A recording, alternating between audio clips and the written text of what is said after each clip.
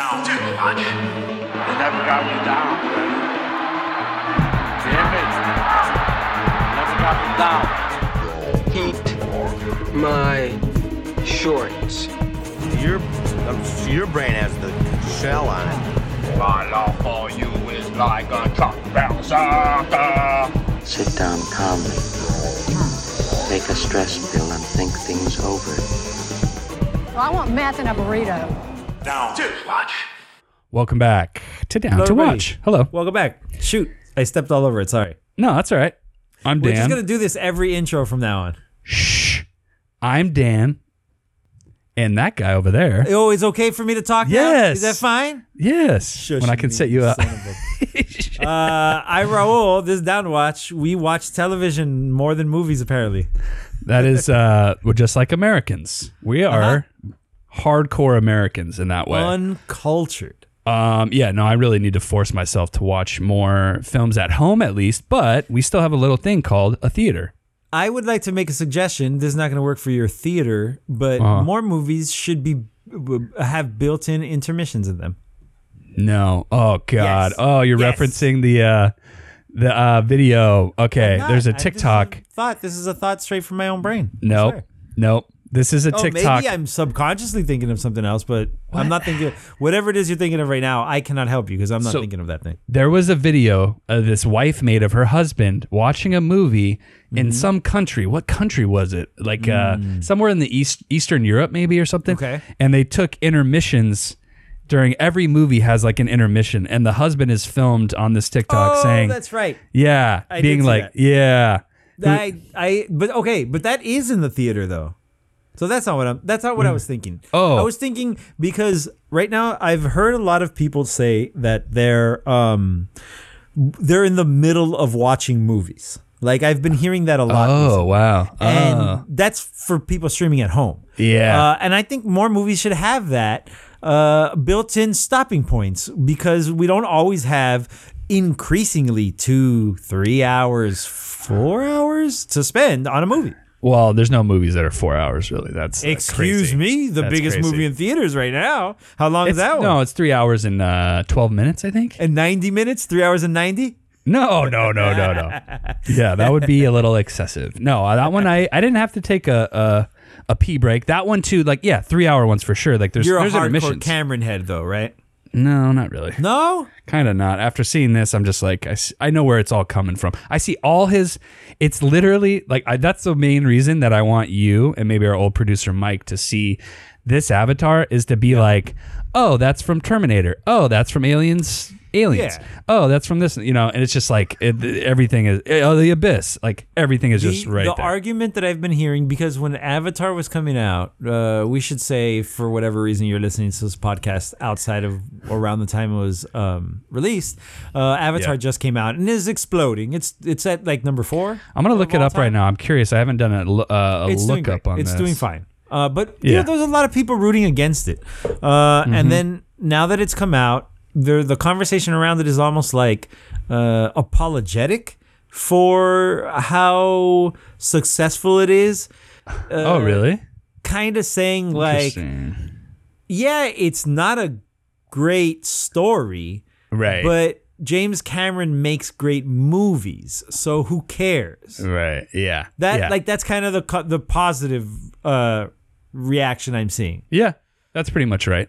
And it in just- general too, the negative reaction I'm seeing is pretty minimal. I can tell you that the guy or one of the podcasts. Oh, I lied. I have a second podcast that might. Oh no, this is more movies because they just cover movies called Film Spotting, and they did a special episode when Avatar 2 came out, which they never do that. It's like they do. Let's talk about 3-4 movies each episode or whatever, and they talked about it, and they were mentioning the same points. One of the guys, the same points that I was thinking about, that it was just like blatantly too obvious. Like if you're a movie watcher person and you can kind of like, directors, this and that, you're comparing and contrasting styles and whatever. Yeah. So that's very obvious to me. And it didn't really necessarily take away from it. It just like made it more obvious that like Cameron is not as dimensional as we might think. He has limits to like what his capacity for telling stories is.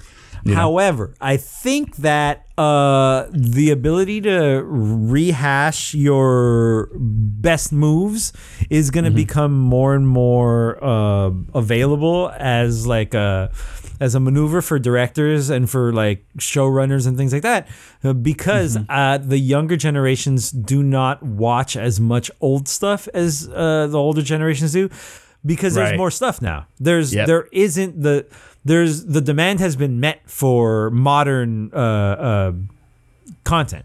Like you and I grew up watching old stuff, not just because it was good, but because there wasn't enough stuff. Like, Right. you know, like they had to, Yeah. you had to fill broadcast hours, and there wasn't enough content just made for a modern audience. So like you've seen a lot of James Cameron movies, or at least me, myself. Understand, I've yeah. seen a handful of James Cameron movies only on cable.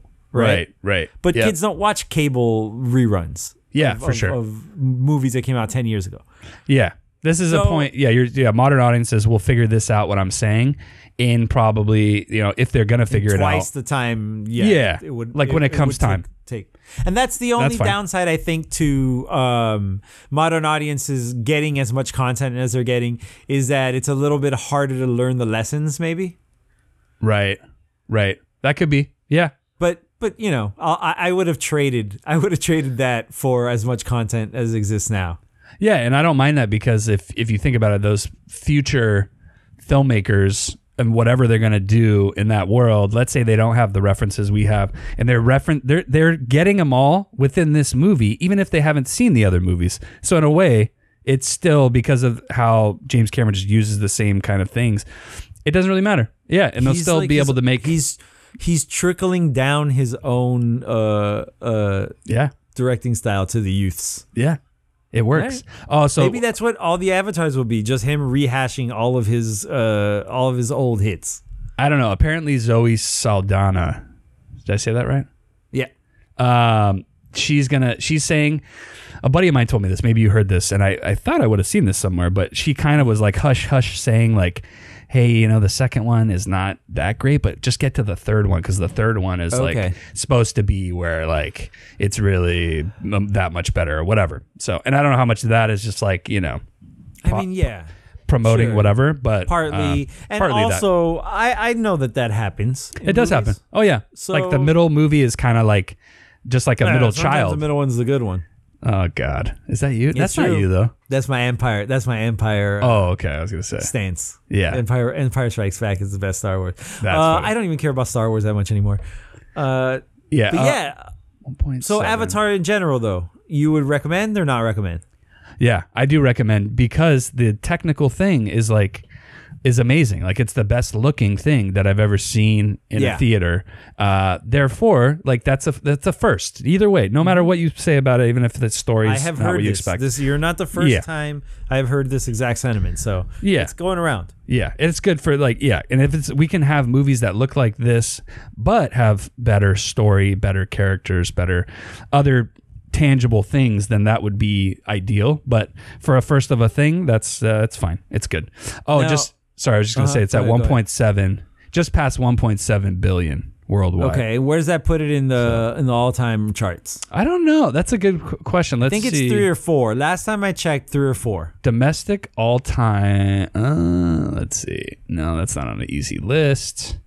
Well, Dan, you also saw a movie that's probably gonna land, top 10 all-time gross domestic. I went gross domestic, I think is what I was trying to say. And that's a bad joke because it's not. Tell me about Megan. Megan. Oh, you mean M3gan. Threegan. Sorry. I Threegan. stepped on that one. That's the European title. Threegan. Threegan. Three, and then the A will have to be a 4 in the sequel, right? Because they skipped 1 and 2 by putting the 3 in this one. You know what? And I've thought about that because I was like, damn, they ruined it for themselves for the 3 if they get to that, because they already used the 3. But the thing is, it actually makes sense in the movie. Like, it actually stands for, something. I forget what it is, but it's like, it makes logical sense. Like, they made it make sense. So that's fine. Yeah. No, That's fine. I'm sure. That sounds like the most fun job of all jobs, is turning acronyms into actual things. Just standing around going, yeah, I'll make that for you. Go, what does laser stand for? Let's find out. Yeah. Yeah. So this thing kind of like was going under my radar personally. Like I knew about it as a thing, but I just wasn't planning on seeing it. And then I just like, let me just look at Rotten Tomatoes and see, because there's no way it's going to have like that good of a score. And it's sitting at 94% on Rotten Tomatoes. And I think Metacritic's like 72, which is decent, like very, very above average. And yeah, it was cool. It was, I've heard it is an above average horror movie. A horror comedy, apparently? Yeah, apparently. Yeah. I mean, it has some comedic aspects because this guy, Ronnie Chang, comedian. I know him from The Daily Show. Oh, okay. He's one of the lead correspondents on The Daily Show. I don't know him from really anything. Like, I think he did something that I saw that let me know who he was, but I really don't know him other than that. But he did good. He was like the CEO. He's like very funny, matter-of-fact guy. And not believable in terms of being a CEO of this level of a company, I don't think. But it's fine. It was fun. It made it a little more a fun aspect to a movie like this, because usually, you know, like the CEOs are going to be kind of these evil dudes, you know, and they're just kind of, they're like, you know, just gung-ho, annoying corporate types, and this was not that. So it's mixing up some of that stuff. Allison Williams, I think she's good for what it is, for what she is. Yeah, usually fine. The little girl, I've seen in a bunch of things. I got to look this up though. Not the child. No, the child. Oh, the doll is a little girl too, right? Oh yeah, she is. Yeah, no, but I mean, I haven't seen the kid who plays the doll is a child, right? Oh, I don't know that for sure. That's got to be right. That's one thing I was wondering about, because I mean, how are they? She doesn't look CG. Like her face, obviously, I think they just painted on a face. Jenna Davis is a little girl who plays. Oh, okay. Girl. I wonder if they have for some motions though, maybe like some kind of a stand-in, like a robotic-y something. Like some of the movements are just like very, very robotic-y, you know. So I wonder how they do that. But no, she's a dancer. That's how they do that. Like whenever you see robots moving in humanoid robots moving in super cool ways, or even like monsters, this is a good thing for anybody who's watching, like going like, this monster's so scary. That's a dancer doing their thing, man. That's like that's a dancer being very good at body movement and knowing movements that would be unsettling to the human eye. Like just like Alicia Vikander. So you remember Ex Machina, and Alicia Vikander played the robot in that. Yeah, and she's like very, very. You would guess she was like more CG'd than she really was too. Right. You know. Yeah, it's all their body control. It's very cool. So the little girl, Violet McGraw, who plays the little niece of Allison Williams, she was in. I just checking this out because I was like, I've seen this little girl in a few things, even though she's so young. So she was in Doctor Sleep, which was the sequel, that's the Shining sequel, 2019. And then Black Widow, she plays the young Yelena Belova character in Black Widow. Huh, okay. Yeah. That's cool. So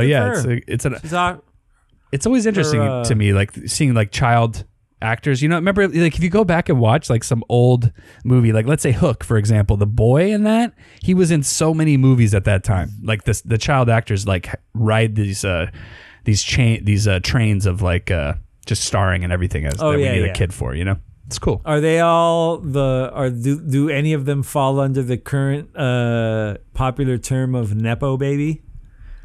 I've never heard that. Wait, are you not hearing about Nepo babies right now? That's like a big thing right now. They're talking about Nepo babies or nepotism babies. Oh, interesting. Babies of two celebrities who go on to like be in whatever those two celebrities' field is.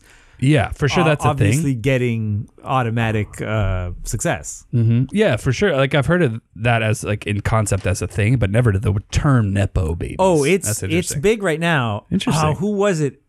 Is Allison Williams that's the daughter of Brian Williams, the news guy. She's the one who made the best. She said it the best way. Go look up her quote on Nepo babies, because she said, "I know, I get it. I did get a leg up. I do have more opportunities because of who I am. Yeah, and I do still have to do the work. Mm-hmm. The only difference is it's less fun to root for me." Mm-hmm. And I was like, "Yeah, you got it. Yeah, that's it. That's it. Yeah. I don't want you to succeed because you already have everything. Right. I want someone who has to try harder than you to because I love the underdog. And Right. they're the underdogs. Yeah. That's And it. in a way, if I was her, I would use that as fuel to just go into being such a great actor that people have no choice but to separate you from your lineage. You know what I'm saying? I would Where- say that it sounds like that's what she's done, except I don't think that she had that high a bar to clear as far as like how good an actor she was, and Yeah, I don't think and- she has cleared that high a bar. She's Exactly. a pretty good. She doesn't actress. have. Yeah, she's fine, but she's like very much. I feel like in one lane where there's not a lot of depth there in terms of what She she's probably able to do, would not which is have fine. had the opportunities she had if her father was not getting shot at in a helicopter. Oh wait a second, that didn't happen. Yeah, is there thousands more young women like herself that could fulfill what she is doing in movies and TV? Yeah, to her Yes, level, absolutely. sure. Yeah, Yeah. for sure. But she's good in Girls. I like And her she in made Girls. that really good show point. Girls. She has perspective of her own Yeah. place. That's great. Like that won her like points in my head. Yeah, That she has her own like perspective. absolutely. Yeah. So Megan. People should see it. If you want just like a little fun rompy thing, don't expect too much. Although it's PG-13, which also is like kind of puts something in your brain like, oh, this isn't going to be that edgy. But Right. there's a brutal murder, a couple murders, but kills?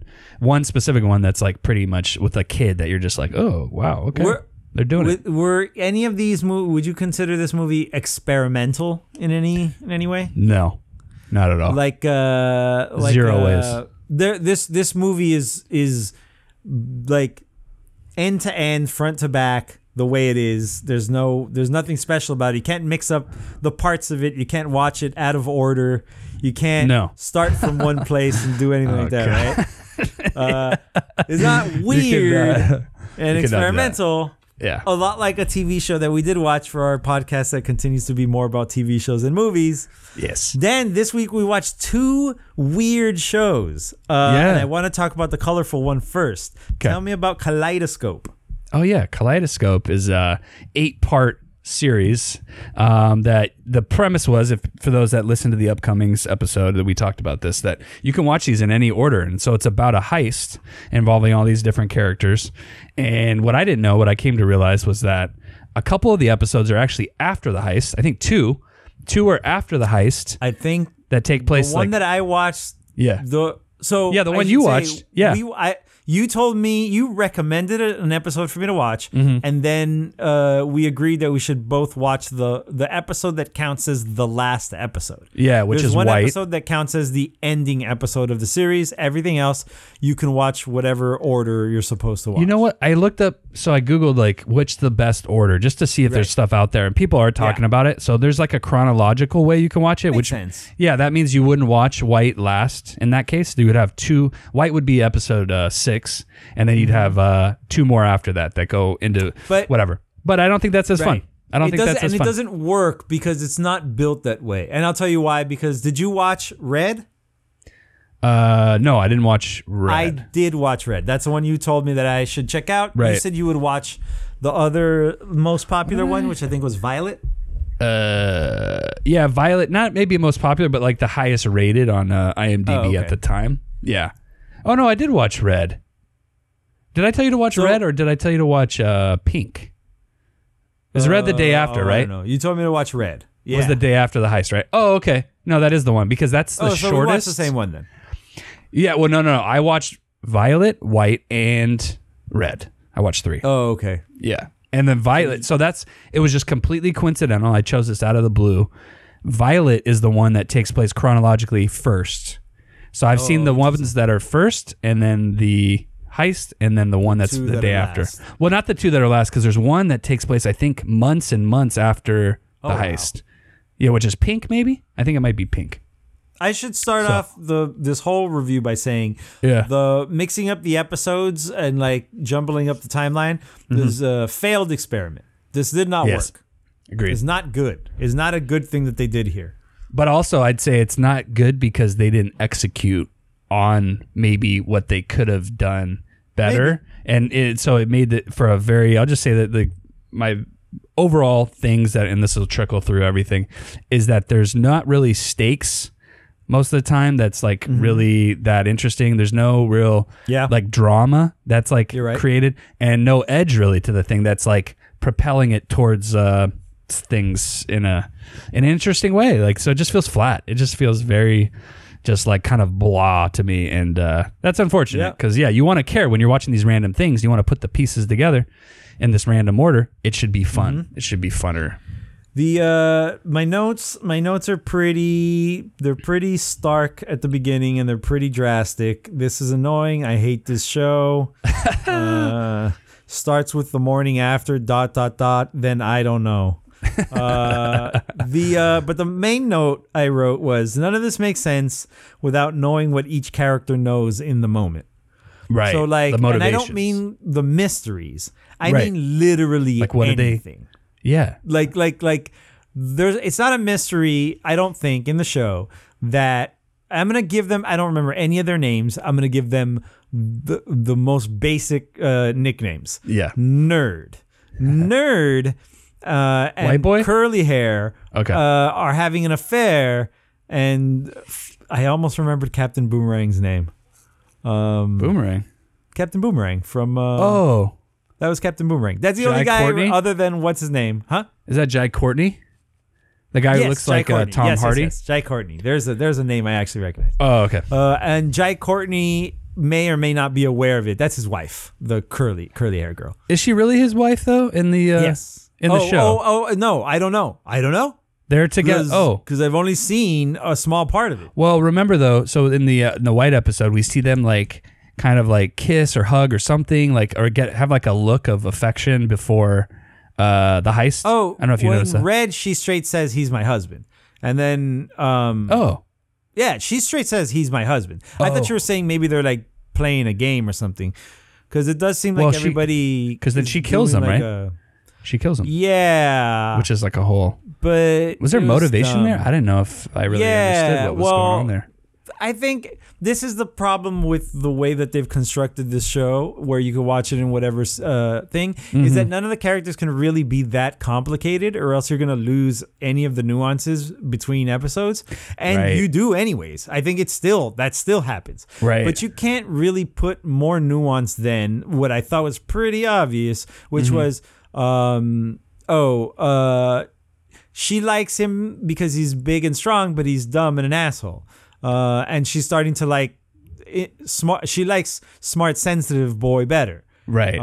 But she is still committed to big, strong, dumb. So her thoughts are conflicted until the moment she has to make a decision. When she makes, and I'm gonna go ahead and check Storytelling 101, the wrong decision, and shoots nice boy, nice kid. I'm going to call him. Yeah. In the head. Right. Defending him. Defending. You can't defend. No, defending. Big defending dumb strong guy. Yeah. Yeah. Which is like. So you can't come back from that. I don't care that you killed your husband. Right. You can't come back from you killed the one that was the goodest boy of the team.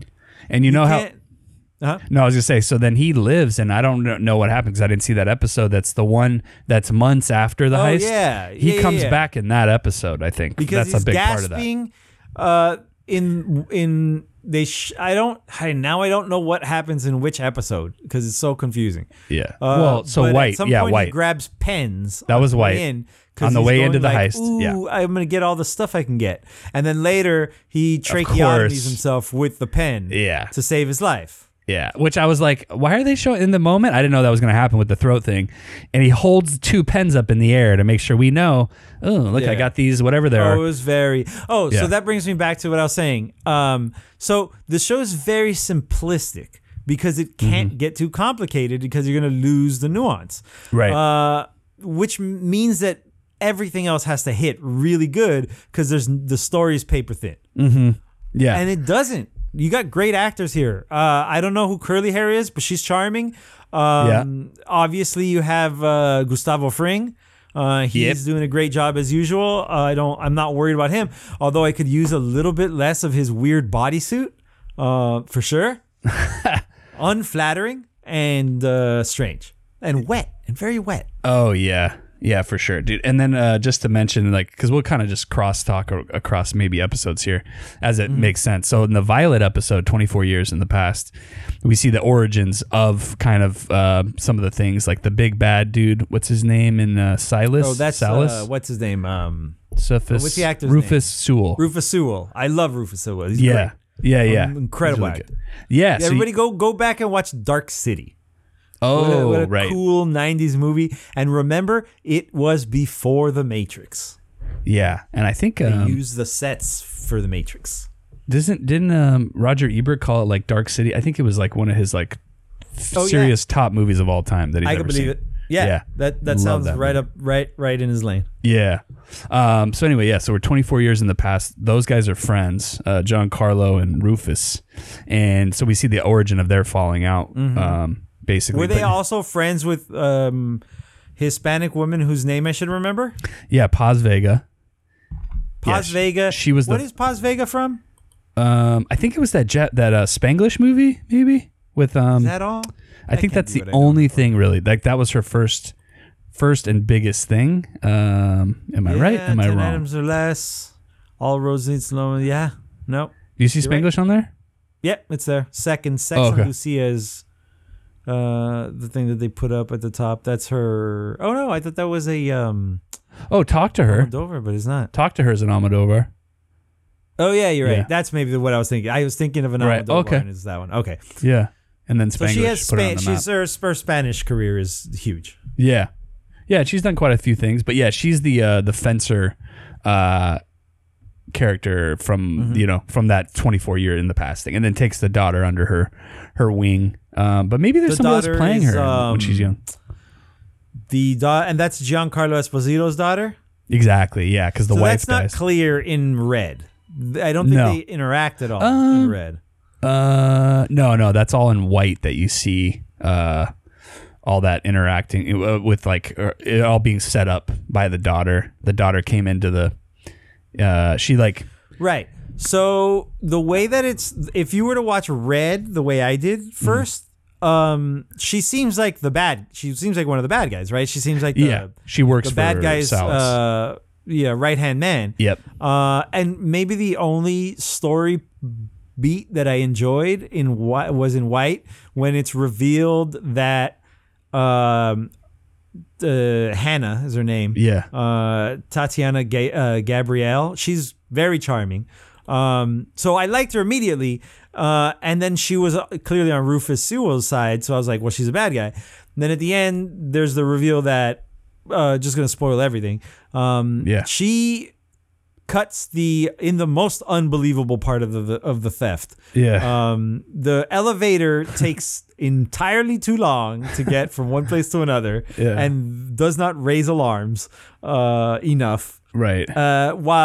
While Tatiana's character exchanges all of the boxes for empty boxes, all of the boxes full of money with empty boxes, and puts them back in an impossibly fast way. Puts them back on a and pallet. fills everything with like other paper too. So Yes, it's that's like- what I'm saying. Like there's, the so whole much- thing was impossible. Yeah, swapping. Even if the pallet was already ready, that would have been perfect. The Right. fact that they literally had to take a bearer bond out and put one on the top of each of the metal boxes that's nonsense. Yeah. It's bananas nonsense. Right. But she re-stole the money so as to give it back to the gangster owners, knowing that the gangster owners would kill her father for stealing it in the first place. Saving her Right. father, but still allowing her father to get his revenge on the vault owner who is his actual enemy. Yeah, so she as the daughter like implemented herself in getting hired under Salas to work for him basically. To save her father eventually. Right, yeah. That so it was a big neat, con. That was a long neat con. twist. Yeah. Yeah, and I'm curious to see the episode like that earlier on with the How stupid. What an awful sentence that this show made you say. what? I'd love to eventually come upon the episode that reveals this critical information. Yeah, for I don't this know where it stupid is. show. I don't know where it is. Somewhere in these 8 episodes. But no, what I can tell you, I was ready for the daughter thing because I saw Violet. So I watched Violet and then White and then Red. So I saw White what and is Red Violet back about? to back. So Violet's 24 years in the past. We're seeing the daughter's young, like maybe like 8 years old, doing karate and stuff. Giancarlo is struggling with the con game, wants to get out, opens a business, doesn't work out, goes for one last heist, and then the mom dies because they try and rob the place without the mom knowing where she works, or she used to work. She went back to work, got caught in a fire. Roger Salas was there, didn't help rescue the wife. The wife ends up dying of smoke inhalation from the fire. And that's it. And then we see that replayed in White. Yeah. So then Giancarlo goes to jail. I think they say like 17 years of the 24 that it takes place before, because then he gets out. I think it's like the Green episode says 7 years before the heist, or something like that. And so yeah, the daughter goes with the fencer, Hispanic lady. And and then that's all I know about the daughter. So when I watched the White episode and I saw that girl working for Salas, I started to kind of put it together a little bit, even though I didn't know for sure. I was just like, because I don't know who the character is as an older woman. From that other episode that you watched, was anyone else in on the double cross? So that first episode literally has, I think, 3. It has the fencer, Salas, and Giancarlo and the daughter. That's it from anybody that character wise in this whole show. Yeah. Okay. So that's all I knew. Yeah. Well, the fencer could have been like, that's what's her name, Paz, right? Yeah. Okay. So there's something going on with the FBI, right? That we don't know about. We don't know the origins of that. Yeah. Okay. She's like real quick. Yeah.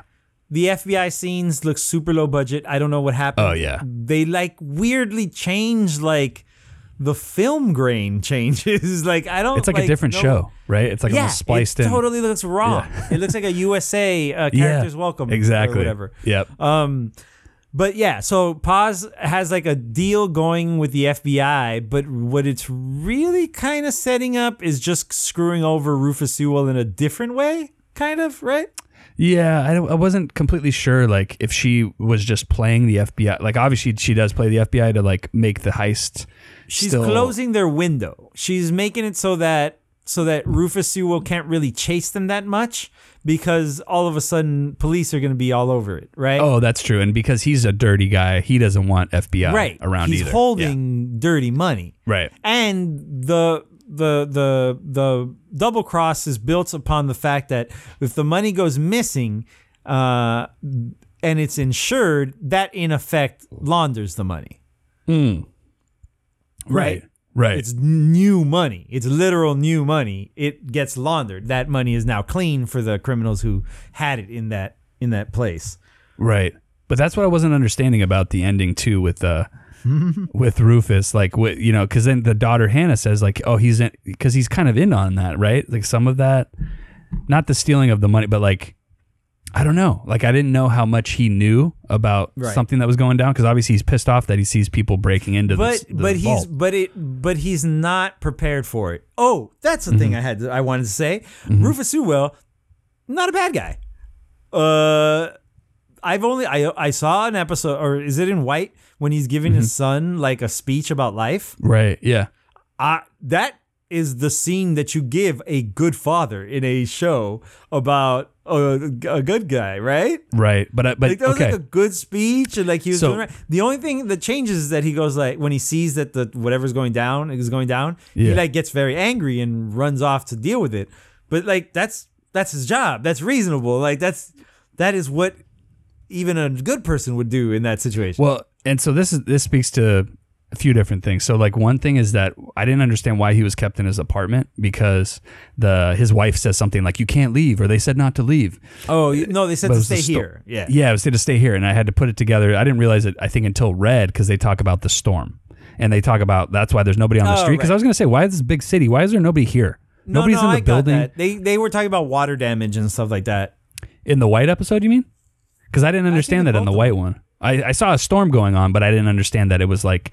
No, I did. At that point, I knew that there was a storm that was like, could cause damage to the vault. What I didn't understand is what the business was. It's just a bank? It's just a vault? Like, that's his job? I have no clue. It was a company called SAS or something like that? STS? Right. Oh, so it's a security company. Security something, maybe, yeah. Right. Yeah. security dumb. systems. Who knows? That's not Yeah. how that works.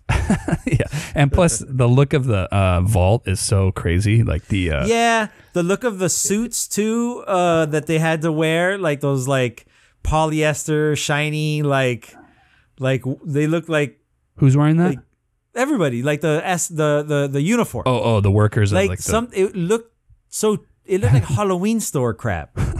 Yeah. Like it looked so cheap. There were so many cheap things about this show that I didn't understand why they looked the way they looked. Right.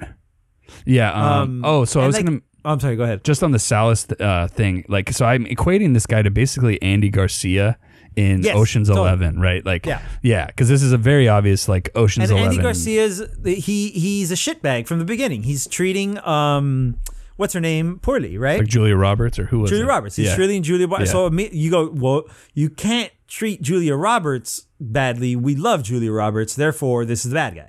Right. So like in the way you're saying that he doesn't seem like a bad guy, like that arc, I don't know, because he doesn't seem like a bad guy in the first episode until he chooses to save himself instead of try and help Giancarlo's wife, which part of you can't really blame him because it's like, I don't want to die. I don't want us both to die. Right. here. Like it's not his job to save people. It sucks. You're not a dependable person, but that's not a demand the world puts on you, you know? Like And he didn't you double cross him. He could have double crossed Giancarlo so many times in that first episode and doesn't do it. Okay. So I'm curious in those intervening episodes before White, like what is the setup of his character? Because I guarantee he's probably made to be more of a bad guy. I think But like I said, that's what's happening. all of but that's not what we. It's all going to be super simple. Like it's not going to be complicated reasons because they can't be complicated reasons. Right. You can't really. I have a lot of problems with the show. This is going to be standing out. This is going to be outside from what we've been talking about. But did you notice that the needle drops in this show sucked? Like they did not make sense. Like especially the shots where they're driving away on the boat and they're all like beat up and sad. Oh, yeah. Because It was like sleigh bells. One of them was sleigh that? bells. One of them they play that sleigh bells song. That might have been a think. different episode because And Red. That was Red. Sorry. I think that was Red. Okay.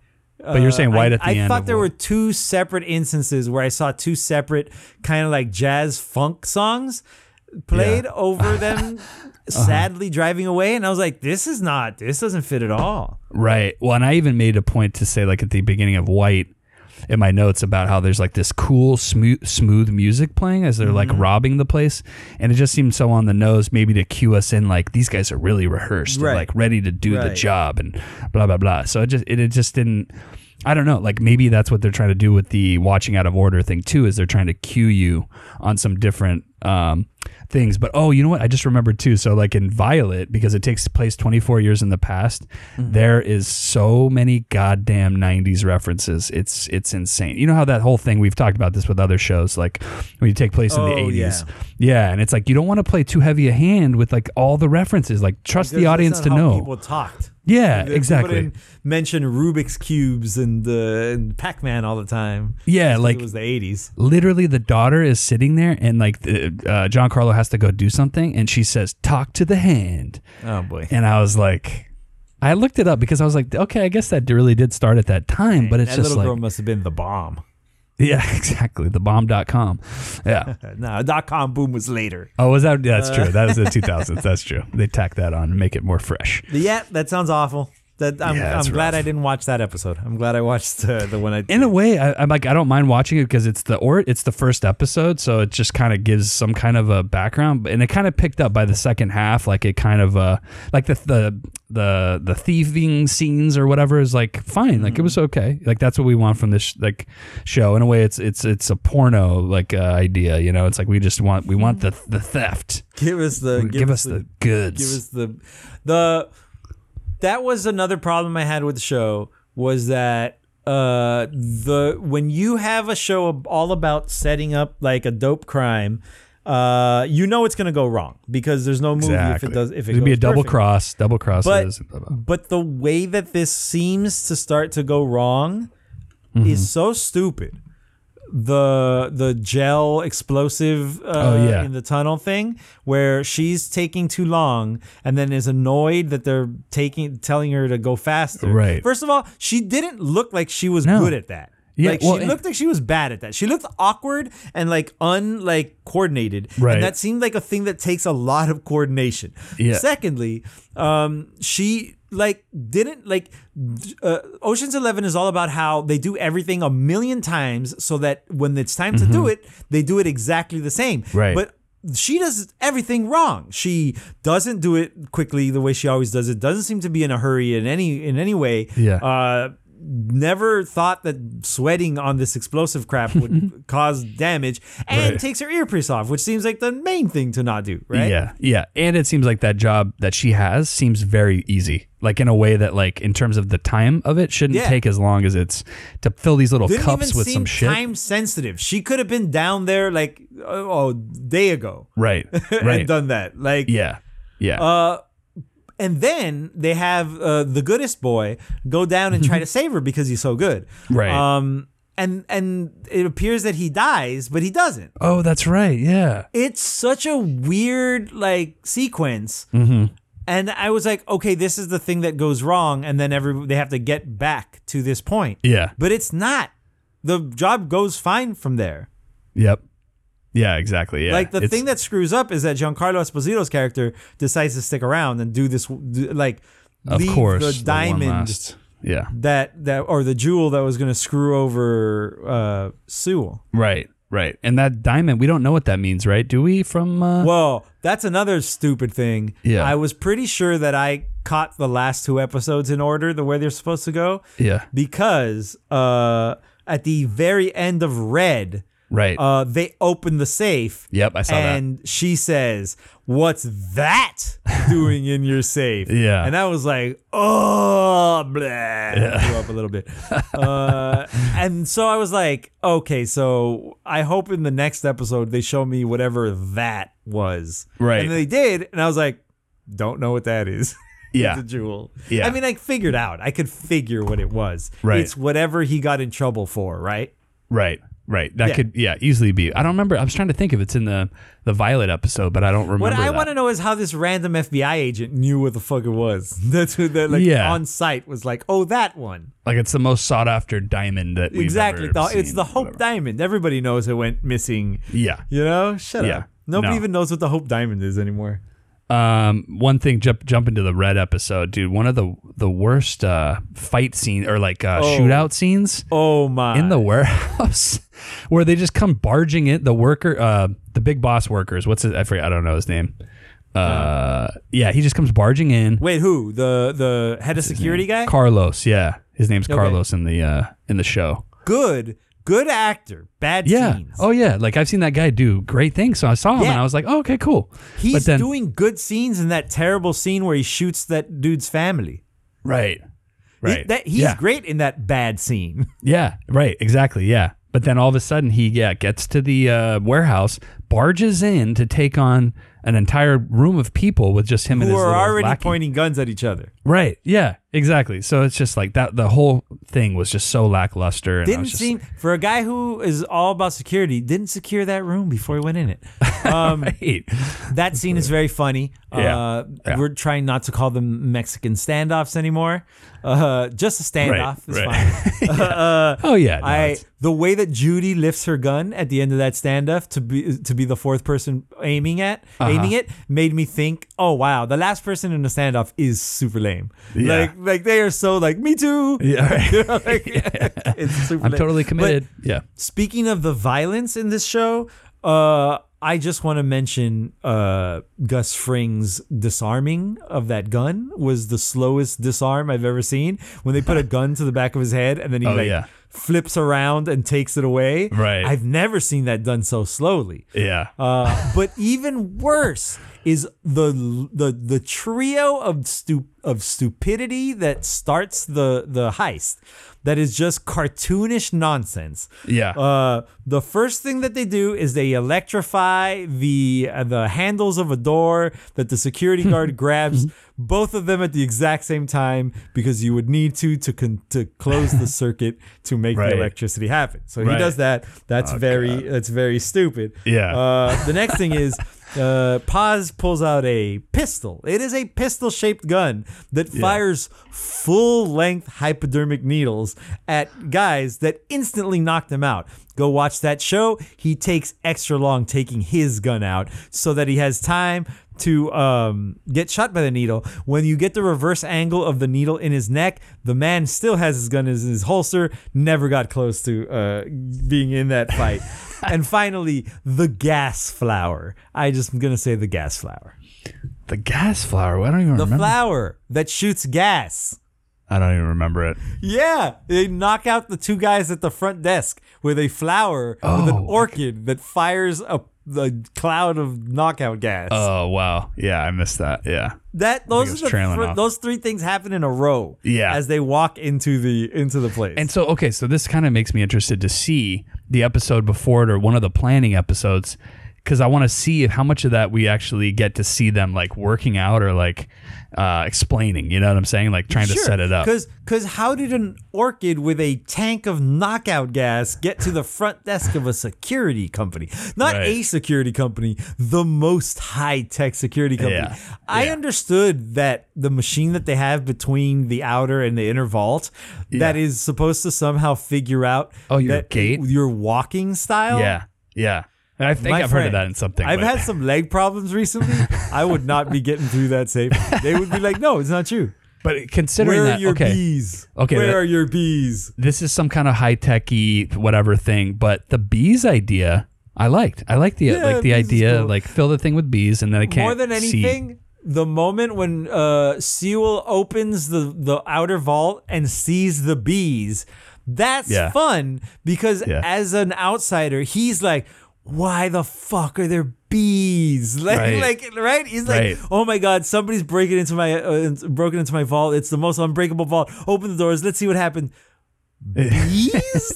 That's great. That's really good. Yeah. But then it's like, because then you think, okay, he's been one-upped, but then he puts it together with the glasses. He remembers the glasses that the guy was wearing that checked his eyes or something. That's dumb. And used that information. I was like, there's a lot of that though. There's a lot of like this impossibly specific coincidence that happened. Right. Yeah. So I don't know if there's that much more that we need to. I'm pretty much done. Yeah. I think the music was bad. The music was bad. The palette exchange was impossible. This show has really bad reviews on Rotten Tomatoes. So when I saw that, dude, after we planned to watch it, because sometimes I'll wait and kind of see, like, not that we have to review only or discuss like good things, but in general, like usually the good things follow with people wanting to discuss them because they're actually good in pop culture. Like just like generally, there's a discussion going on. This, I don't think there's going to be much of any kind of discussing at all. Do you think that this show is pro editing or anti editing? Like, did somebody go, I'm such a good editor that I can turn these into puzzle pieces that interlock in any way? Or is this like, we don't need editors. We can just throw all the crap on the screen in any order and it'll make sense. Yeah, no, that's exactly it. Yeah, because the thing is that if you're crafty with your editing, you don't have to mix this up. Like, we trust you to go make a thing where, like, okay, show me the past, cut over here, show me this, show me that, relate things between time periods in a creative way or whatever, you know? There's this guy in the 90s who made a bunch of movies out of order, but they got really, really popular because he was good at telling stories. His name is Quentin Tarantino. Yeah, exactly. Yeah. And that was, I don't know if that was made today. I wonder, would it be like a kaleidoscopy in some way? You know, like would they try and simplify it that much? You know, maybe this is just the end product of him having his style. We eventually had to get to this. Right. Yep. Well, that's all I've got to say about that show. Dan, what else did we watch? We also watched over on Peacock, Paul T. Goldman, which is a show that I know. A lawyer? An accountant of some sort? Wait, or are you thinking of that's Goodman. That's Saul Goodman that you're thinking of. Yeah. No, this is better close. Call him. Yeah. Yeah. No, this is we discussed this on the upcomings as well. Yes, we did. It just seemed like such a batshit crazy show from It's the a trailer. weird show. I saw the first 2 episodes. Yeah, I watched. What did I watch? Like 2.5. I think I tried to watch 3, and I got a little bit cut off. But I kind of came to realize, like, we on the first 2, you definitely get a sense of everything that the show's trying to do. And I had a pretty good time with it. I also enjoyed it.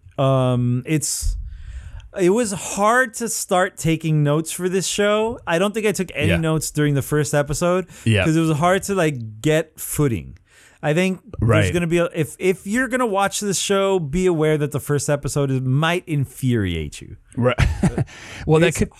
I don't know. It's weird because if you watch the trailer, I feel like the trailer seems so nuts. What's that? You think it explains? No, it gives you too much. It's like sensory overload. So then when you go into the first episode, I actually felt like it was calmer and more reserved and obvious structurally of like what it wanted to do pretty much right off the bat. So like I did take a little bit of notes, but it was just more general, just things like the name of the book, things like just factual kind of things for the most part. And the only thing, and then just some judgment calls about Paul that I was just like, this guy seems like, I mean, he deserves everything that he got in a way because he was like trying to marry somebody. He was out there trying to like marry somebody for his kid and just made horrible decisions. Like not seeing warning signs, having a horrible like ability to just like, maybe because she was a hot woman, he was persuaded by that or something, which we don't know her. We don't see her face, so we're not sure exactly what Audrey looks like. So Paul T. Goldman, not his real name. Yeah. In case you didn't listen to the upcomings, he's a guy who wrote a book about his wife. I think we can give away what it is that his wife is up to, right? Sure. Yeah. Oh, yeah. His wife is secretly a madam and a prostitute herself. And maybe does porn. And has like a very unreasonable marriage with this guy Paul, but Paul is an idiot loser. He's just a shithead. I don't. He's aloof. He's also aloof in that he's like doesn't just. Well, he's not aloof. It's bullshit. He's actually like holding it all in. He's like cataloging all of like. Every time he's been like supposedly hurt by others and stuff, he's not. It's the smile's fake. That's why they keep telling him like, this is not the right situation for a smile, Paul. Stop smiling. Right. Because it's not that he just feels the attention and he likes the moment. You know? That's why he's smiling. That's why he's like. I guess because as we dig into like you saw the second episode because I think that one. Is the one where I literally wrote that Paul is a goofy, weird, strange, wacky Larry David / Pee Wee Herman. I think he sucks more than that. And I think he's bad guy. I think he's bad guy. No, but I think it's weird because he seems in some ways almost like slow. Okay. Do you know what I'm saying? Like, and I don't think he's dumb, but at the same time, he has no sense of himself, the self he projects. He carelessly projects. Just everything. He has no self-awareness. He is not. He is the center of his universe, and everyone else is just things for him to interact with. Right. And he does not. It does not make sense to him why things don't go how they. But that's why I think he's a bad guy. I think this is a show about, or I think one of the aspects of this show. This show is about how telling a story changes the aspect of this of what you're talking about. Right. But. Part of the story is about the banality of evil. I think he sucks because he's so lame at how he sucks. Right. And people who suck like that usually do far more damage than people who suck very loudly and very strongly. Yeah. Because those people get stopped. Right. And this guy just keeps hurting people. Just goes through life making small damages constantly to everybody. Right. Right. And I think that's who this guy is, Yeah. Yeah. He's not like, I mean, he's entertaining in that he's like so goofy, but to hear him talk is he's an awful annoying. person. I'll tell you, I think you're going to like this a lot. But the podcast, the Daily Zeitgeist that I listen to, news podcast with a little humor, a little anger. Yeah. One of the hosts, he's a political dude, but he's also TV guy. Mm-hmm. He loved The Rehearsal. And one of his favorite lines from the show is the actor playing the son of the host, basically, right? Turns to him and says, what is this? You're a disaster, my guy. Like, that's the phrase that he tells him, right? Yeah. This is like what this show is about. Right. This is this guy being a disaster out loud to everybody and just not giving a shit like who it hurts. And it's the most obvious in the scene, and this turned my stomach. Yeah. When he asks his ex-wife to play herself in a scene where he asks for a divorce from her. Right. In a scene that we've already seen played for comedy, and in a scene that very much plays him as the victim in a lot of things. Yeah. And then we see it from her point of view, and we see how much he has been victimizing the people in his life. Right. And that scene is powerful. Well, also too, it's the first crack we see in like that he admits to embellishing some aspects of the story, because he just says that he had mentioned a couple of times that it just makes for a good story. Right. I'm sorry if I'm doing his voice. Yeah. I apologize if I do. It just makes for a good story. Yeah. You know? Yeah. Yeah. Yeah. I hate that. Which is like, okay, when you wrote the script, the version of the book, it becomes a script as well. Okay, yeah, you can embellish that, but in terms of your book writing, you know what I'm saying? Like, you shouldn't do that. But he does seem upfront too about trying to be accurate to what he remembers. But whether that's completely understandable, you know, or like acknowledgeable as real, it's not that I don't think it's that he's forthcoming. I think it's that he has no shame. He doesn't understand that he should have shame for having said the things about his ex-wife, mother of his child. Right. Who then, when presented in the show, seems like a lovely person. Yeah. Seems like a person who was in an impossible situation. I would like to know her story. She's interesting. Yeah. She's a character to root for. Yeah. But structurally too, that was great. Like to see, because obviously this is a lot of adaptation vibes.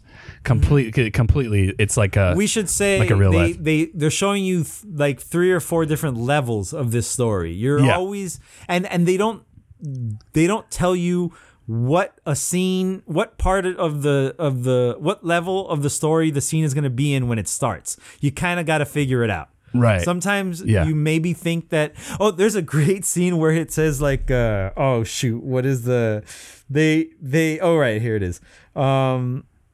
They cut from evidence. So like they're showing you like basically like stuff from like an evidence notebook on screen, like of maps of an area, right? Yeah.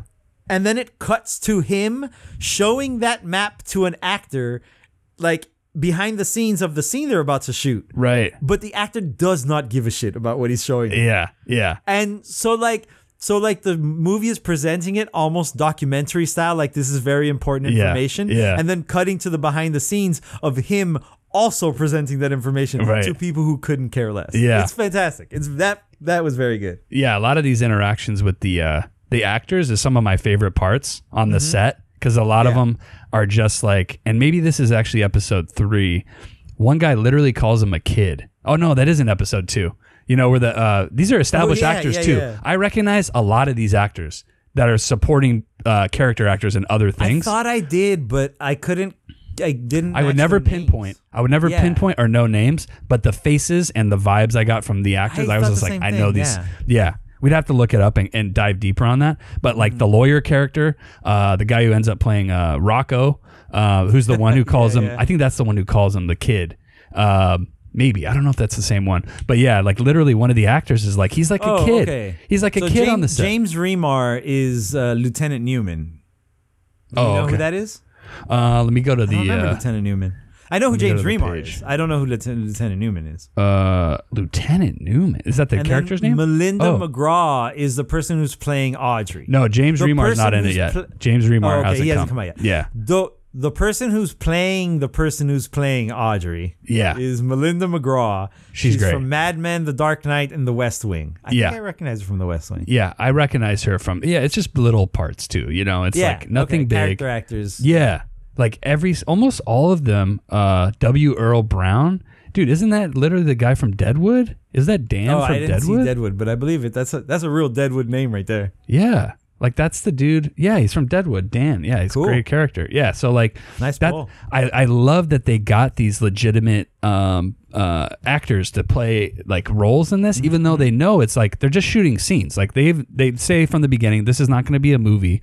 Like literally, we're just shooting scenes from the script, just for the show. For the TV show, I think is what my understanding of it, right? Like there's not really ever going to be a movie at the end of this. So these guys are literally guns for hire, coming in for probably a day, if not even a day, to shoot their thing, and they do a great job because they're legit actors. So it takes it to another level to me as well. And it also just shows, because some of them treat him really well. Like Audrey and him are like really, really very great. much so. Back and Which forth. makes me think, but it also makes me think he's the boss. Are they empathizing with him because they're empathetic people? Because they do seem genuine. Yeah, But also he's so in charge of everything that's happening. Yeah, but then why do you have the one guy calling him a kid when he's being interviewed about him, and then you have. So that's what I'm saying. There's like a wide range. There's a wide range of responses because to I think Paul. the kind of guy he is, he's a dork. Like a person who is kind of a bully. Like even if they're like, oh, this person's in charge, they're not gonna kiss his ass because they'll be like, oh, I know this personality style. I can bully this personality style. It's fine. Right. They're not gonna get mad at me. They're not gonna like. But it out on me. In the same way that like anybody can be friends, where you can look at somebody and be like, how could you be friends with that guy? And then you go to that friend and you say, oh no, he's like a really like a cool dude or whatever, and then that's the way Audrey is, I think, where she has a lot of empathy for Paul and can kind of like poeticize a lot of things. Maybe she's just convincing herself in the moment or whatever, but I felt like it was truly genuine. Like I saw enough moments where I went from thinking like, oh, she's just kind of like faking it, to being like, oh, okay, she's really trying to, because there's like a conversation they have where literally they don't seem like they even know they're being filmed. Right. And a couple, yeah. Yeah. So like some of that stuff I thought was it was cool to see. It's cool to see the diverse reactions. I think that's there in service of selling us on the fact that he is the victim. Right. Which is his point of view, which is like, and it helps the audience because like we like Audrey, like the actress, we like her like immediately. She's clearly warm and she's good at her job, and it's nice. The situation, it seems like she's comfortable. She's helping to make him comfortable because he's not an actor. So like, if she empathizes with him, then we're like, okay, then he's a good guy. So then it's gonna work out to be. Have you been watching Fleischman is in Trouble? Yeah, I have. Yeah. I got the concept of like, here's a few episodes where this guy's not the bad guy necessarily. Right. Now let's show you why he's actually been the bad guy the whole time. That's what I heard. It flips a script. Yeah. By the end. Yeah. And this is kind of how I got where the other actors acting in scenes with him are. Yeah. They're like the episodes where you think, oh, he's not that bad a guy. Right. And then the rest of it comes out because they did like, what do they go like? Oh, this is like your first time, huh? This is like the first acting thing you've ever done, or so this is gonna be the guy, huh? He's gonna be like in the whole thing. That's weird. He literally says that's weird. Yeah. Oh, it's fun. It's funny that they're like, but they're making him a child, right? They're like infantilizing him, right, to make him less dangerous, right. Yeah, dude. And it does seem like he is a guy who can be pushed around by literally anyone. Yeah, and like literally you see that in the scene where the porn shop where like they're trying to did you see? Oh wait. I don't think I've seen Sorry. that. Oh, that's episode 3. Okay, there's a really good example of like basically he tells the story and they get the psychic that of course like he really used to like figure out what was really going on with his wife. So the psychic tells him, oh, she's a porn star, she's running a large prostitution ring, all these things. So he goes to a local porn shop back in where he lives and he walks in there and he says what he like, basically setting it up as if he wrote it, that the porn shop lady confirms the name that the psychic gave. And then the director comes out of nowhere and says, hold on a minute. Is it possible you gave the name to the owner and asked for porn that this person made? And he's like, oh, that could be possible. Okay. He's like, all right, let's play it that way.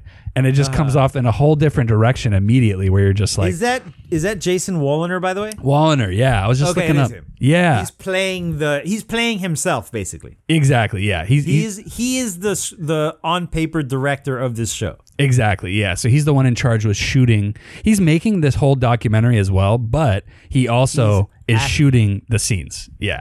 He's acting as the director of this show, who Yeah. does a really good job of like clearly trying to move him in directions of like sensible filmmaking, Right. but also being like, but I don't really care. If you want to do it the wrong way, Exactly. that's fine too. Oh, yeah. Like, he really doesn't give a shit. No, and he knows that it's going to speak to the true character, because that's the whole point of it, is that the documentary they're filming while they're making the scenes is kind of the real deal of Is the thing. explaining You know? that Paul T. Goldman, this lunatic, is the kind of person who would write this book and make this movie. Yeah, like this, all these movies being shot and letting this egotistical guy be in his own movie is all just to give him some sense of like self, like that he's bigger than he is. You know what I'm saying? They're kowtowing in a way to be like, oh, okay, yeah, you want to be in your own thing? Okay, yeah, like we're gonna shoot a documentary about us making this thing, and that's the real thing. Almost like they're gaslighting him. Yeah, right,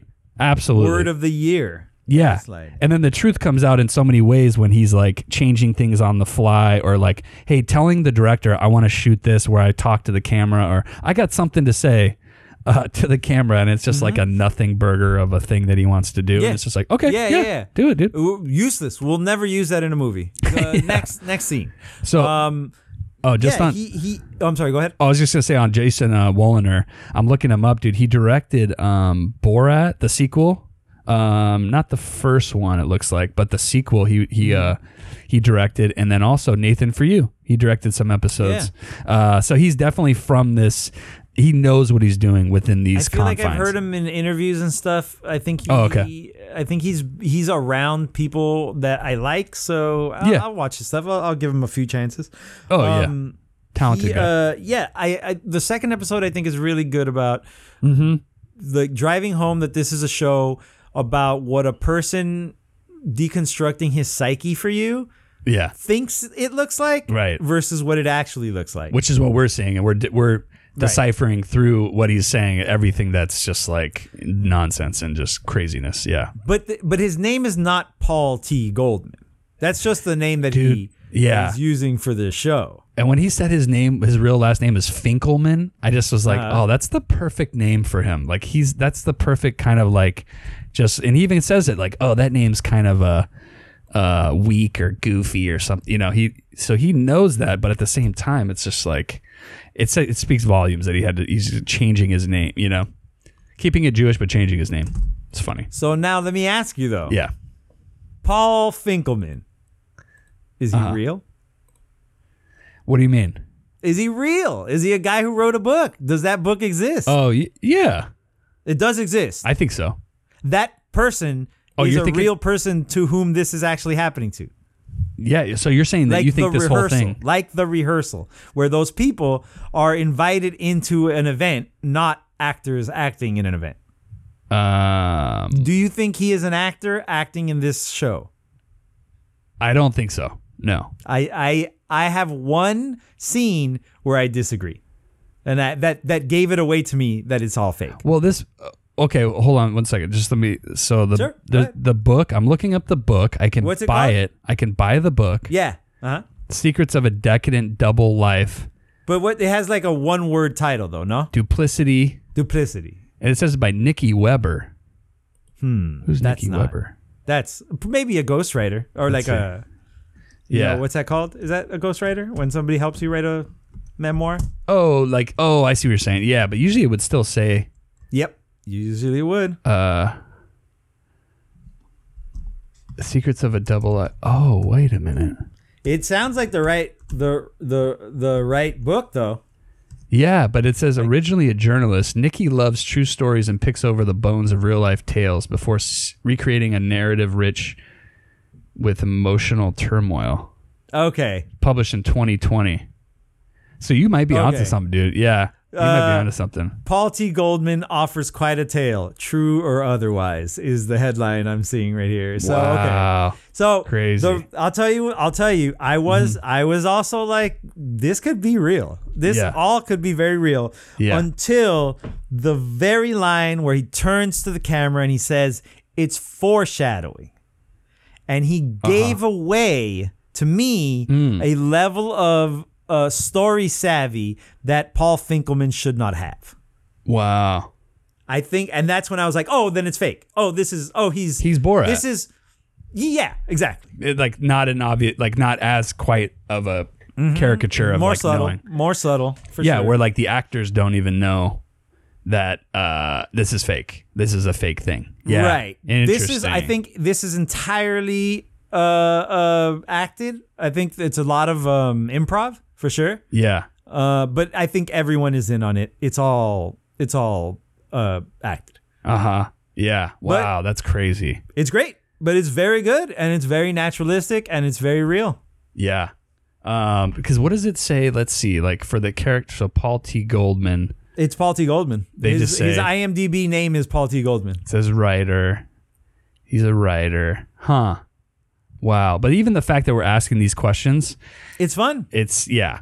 It's really cool. It almost doesn't I even like matter if stuff it's real I or fake. like reality bending stuff. Yeah. I really got to go watch The Rehearsal. I can't believe I haven't seen it yet. Oh man, dude, it shook me, dude. By the end of that, I seriously had feelings of like disgust and like grossness and a lot of crazy weird feelings that I did not at the first episode would never have told you I would have got there by episode 6.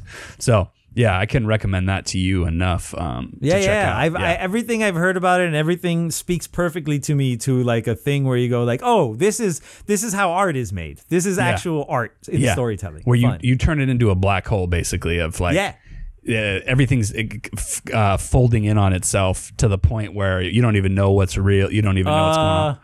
More than adaptation, Synecdoche. Right.